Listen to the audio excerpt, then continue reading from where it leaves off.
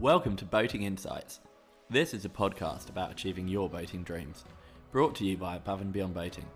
We deliver the leading courses to skipper your own boat. Hi there, welcome back to Boating Insights. My name is Neil Driscoll, and today I'm going to be talking to you about a concept called your Seamanship Toolbox.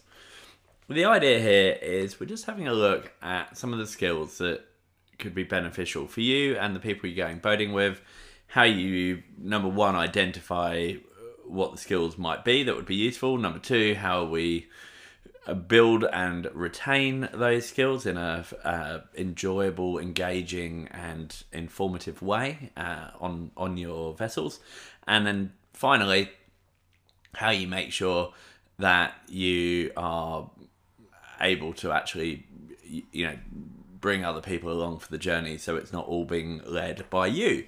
So the general concept here is it's not new news, I would imagine, for most of you. Just looking at transferable skills. So, for example, an easy one, being confident in using the radio. So transferable skills, one side of things is just that can make boating more fun when you feel comfortable with doing a role on board, but also being able to do something quite simple like call coast station and check in to report a trip or do a radio check means that the person that can do that will also hopefully be more useful where you'd find yourself in an emergency situation. And we can look at transferring these things into a multitude of situations.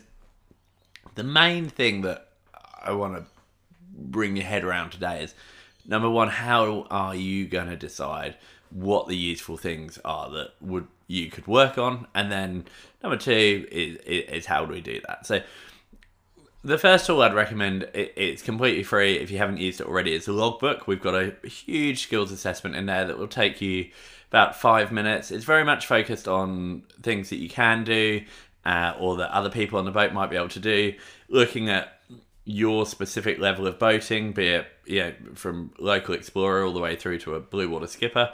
And so that's a completely free service. I'll put it in the show notes, but if you haven't done that already, that's a really good starting point. And that's something that you can use to help look at for a whole collection of things, from boat handling, seamanship, navigation, safety, making sure that you feel comfortable that you can do things and see where the areas are that you might want to work on. The other thing as well outside of that, it's pretty simple, but literally just making a list. Sit there with a notepad or however you like to record a list, and just maybe just make a list of 10 things that you think you could be better prepared for than you currently feel, and then we can start looking at how you can address those. Now, the next thing is all about, from my perspective, sustainable boating. Now, hopefully it's come through in other sort of information, but obviously I'm into the sustainable boating in terms of the environmental impact. What I'm actually talking about today is the sustainable boating for you and your skills. And what I mean is, what can you do that means that you gradually build skills and retain skills, rather than maybe just do one massive push and then after that find yourself in a situation that you're maybe you've got all this info but then you're forgetting it, or it hasn't made it through to other crew members, or you knew it all when you did a certain course or had a previous boat but you've forgotten it now, that kind of stuff. And that's what we want to avoid. So first off, what I would recommend is trying to find a relatively regular but not unachievable period of time where you do something, be it once a month or once a quarter. Probably once a year it's better than nothing, but once a year tends to either fall by the wayside or end up just too much in one go, in my experience. But for example, just 10 minutes in a month would be amazing. That's 10 minutes more than 99% of boats are actually doing. And what are we doing for these 10 minutes a month, Neil? Well, first off, just maybe for the first 3, just think of some of the things that you haven't gone through before. Probably 3 of the most easy, low-hanging fruit are, how do we call for help in an emergency? What are the medical equipment and procedures that we've got on board for what we could actually implement without external assistance. And then finally, if we have some sort of engine failure, what are we set up to do? Like, do we know how to put a sea anchor in the water to keep the bow into the waves? Do we know what spares we've got? That kind of stuff. I'll get into the more detail of those in a moment. But maybe if you made something like that, your kind of first three topics, like medical, communications, and engine failure, then the next part of this is either just on your own. You could do this just for yourself. You don't have other people on board who would be interested to do this with you. Totally understand. But if you do have other people, maybe mates that you go fishing with, or family, or spouse, siblings, doesn't matter really. But if you've got people you go boating with, it's great if you can bring them along for the journey.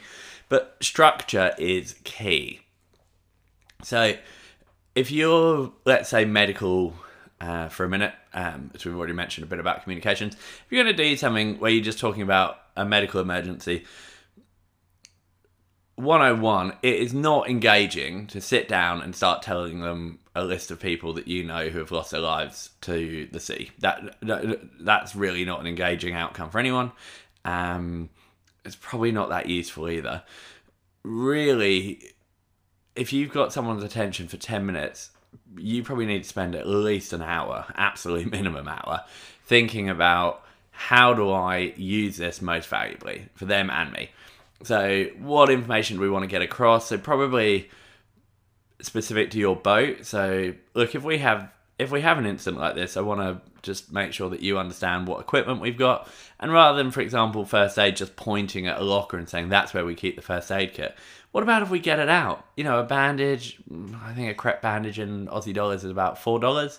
We could even maybe use one, pretend that someone's cut themselves with a knife and we need to get some pressure and apply some pressure, something like that. Have a bit of fun, maybe get some ketchup out, spray it on the arm, use a couple of dressings that might be, older ones, for example. You don't have to if you don't want to, but stuff like that just makes it way more engaging than just pointing at a locker and saying that's where we keep the first aid kit. The idea also, it's just helping people know what they do and don't know on board, and it will help them sort of think about other stuff that's on board and definitely help them remember. The idea here is I subscribe to this for all our teaching. I hear, I forget. I see, I remember. I do, I understand. So if you just tell someone something, they're probably going to forget. And that's why a lot of these podcasts, I'm always trying to give you ways that you can actually put something into practice. If you see something, then you hopefully remember it. And when you actually do something and interact with that knowledge, then there's a really good chance that you'll actually be able to retain it and use it when required. The medical things, for example, is great if you can just put a bit of structure into it. So like, look, these are the things we're going to talk about. This is the equipment that we carry. Yeah, if we needed external assistance, that would be the radio. We're going to talk about that next month. Everyone loves a cliffhanger. Does anyone know where the first aid kit is? Cool. Okay, can we get it out? All right, if someone's bleeding, what would we need to apply pressure onto the wound? This might be a point that you're thinking to yourself, do you know what? I carry a first aid kit because I'm told to. I don't even know what's in it. I haven't looked at it for years. Hopefully the outcome's pretty obvious, but I'll spell it out for you.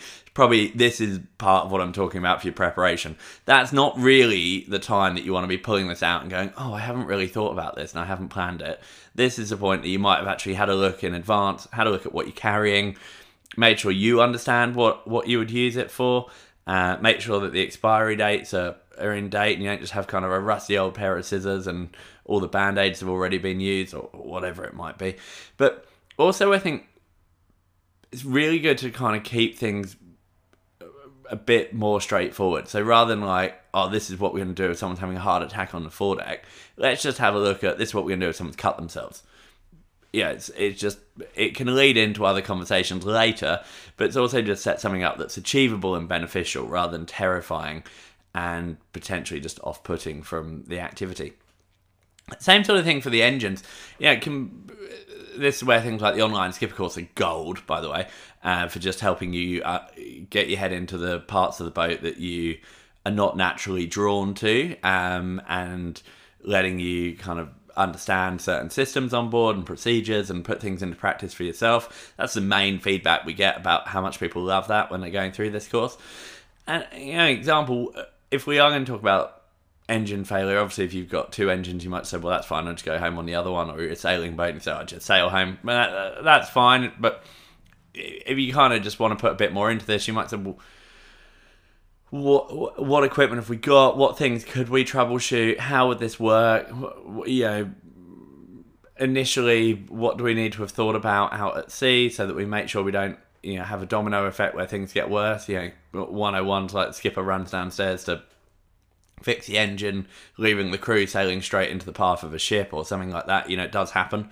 So just making sure we sort of thought about that kind of thing. And that's why the last part of this that I really like is if you are sailing, boating, fishing with a bunch of people regularly, this can be a nice one to maybe you work with another person so that you can kind of control the message a bit. But this might be something that you have someone maybe lead the session, or at least that they might know, look, next week we're going to be talking about communications, or next month we're going to look at first aid.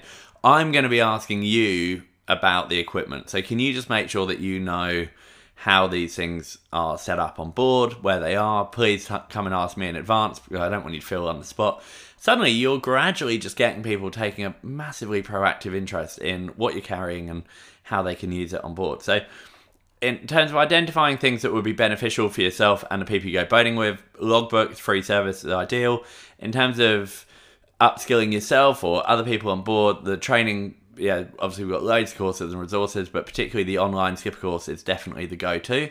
And then short sessions every month, every quarter, about 10 minutes, really well planned. Make sure they're interactive and try and keep people engaged and involved with a variety of topics that can just help bring people on and set you up with a really good seamanship toolbox on board if needed, to hopefully keep everyone aware that you're less likely to find yourself in a bad situation, but if you are in a bad situation, that you're better prepared to have a good outcome. Thanks very much for listening. Bye.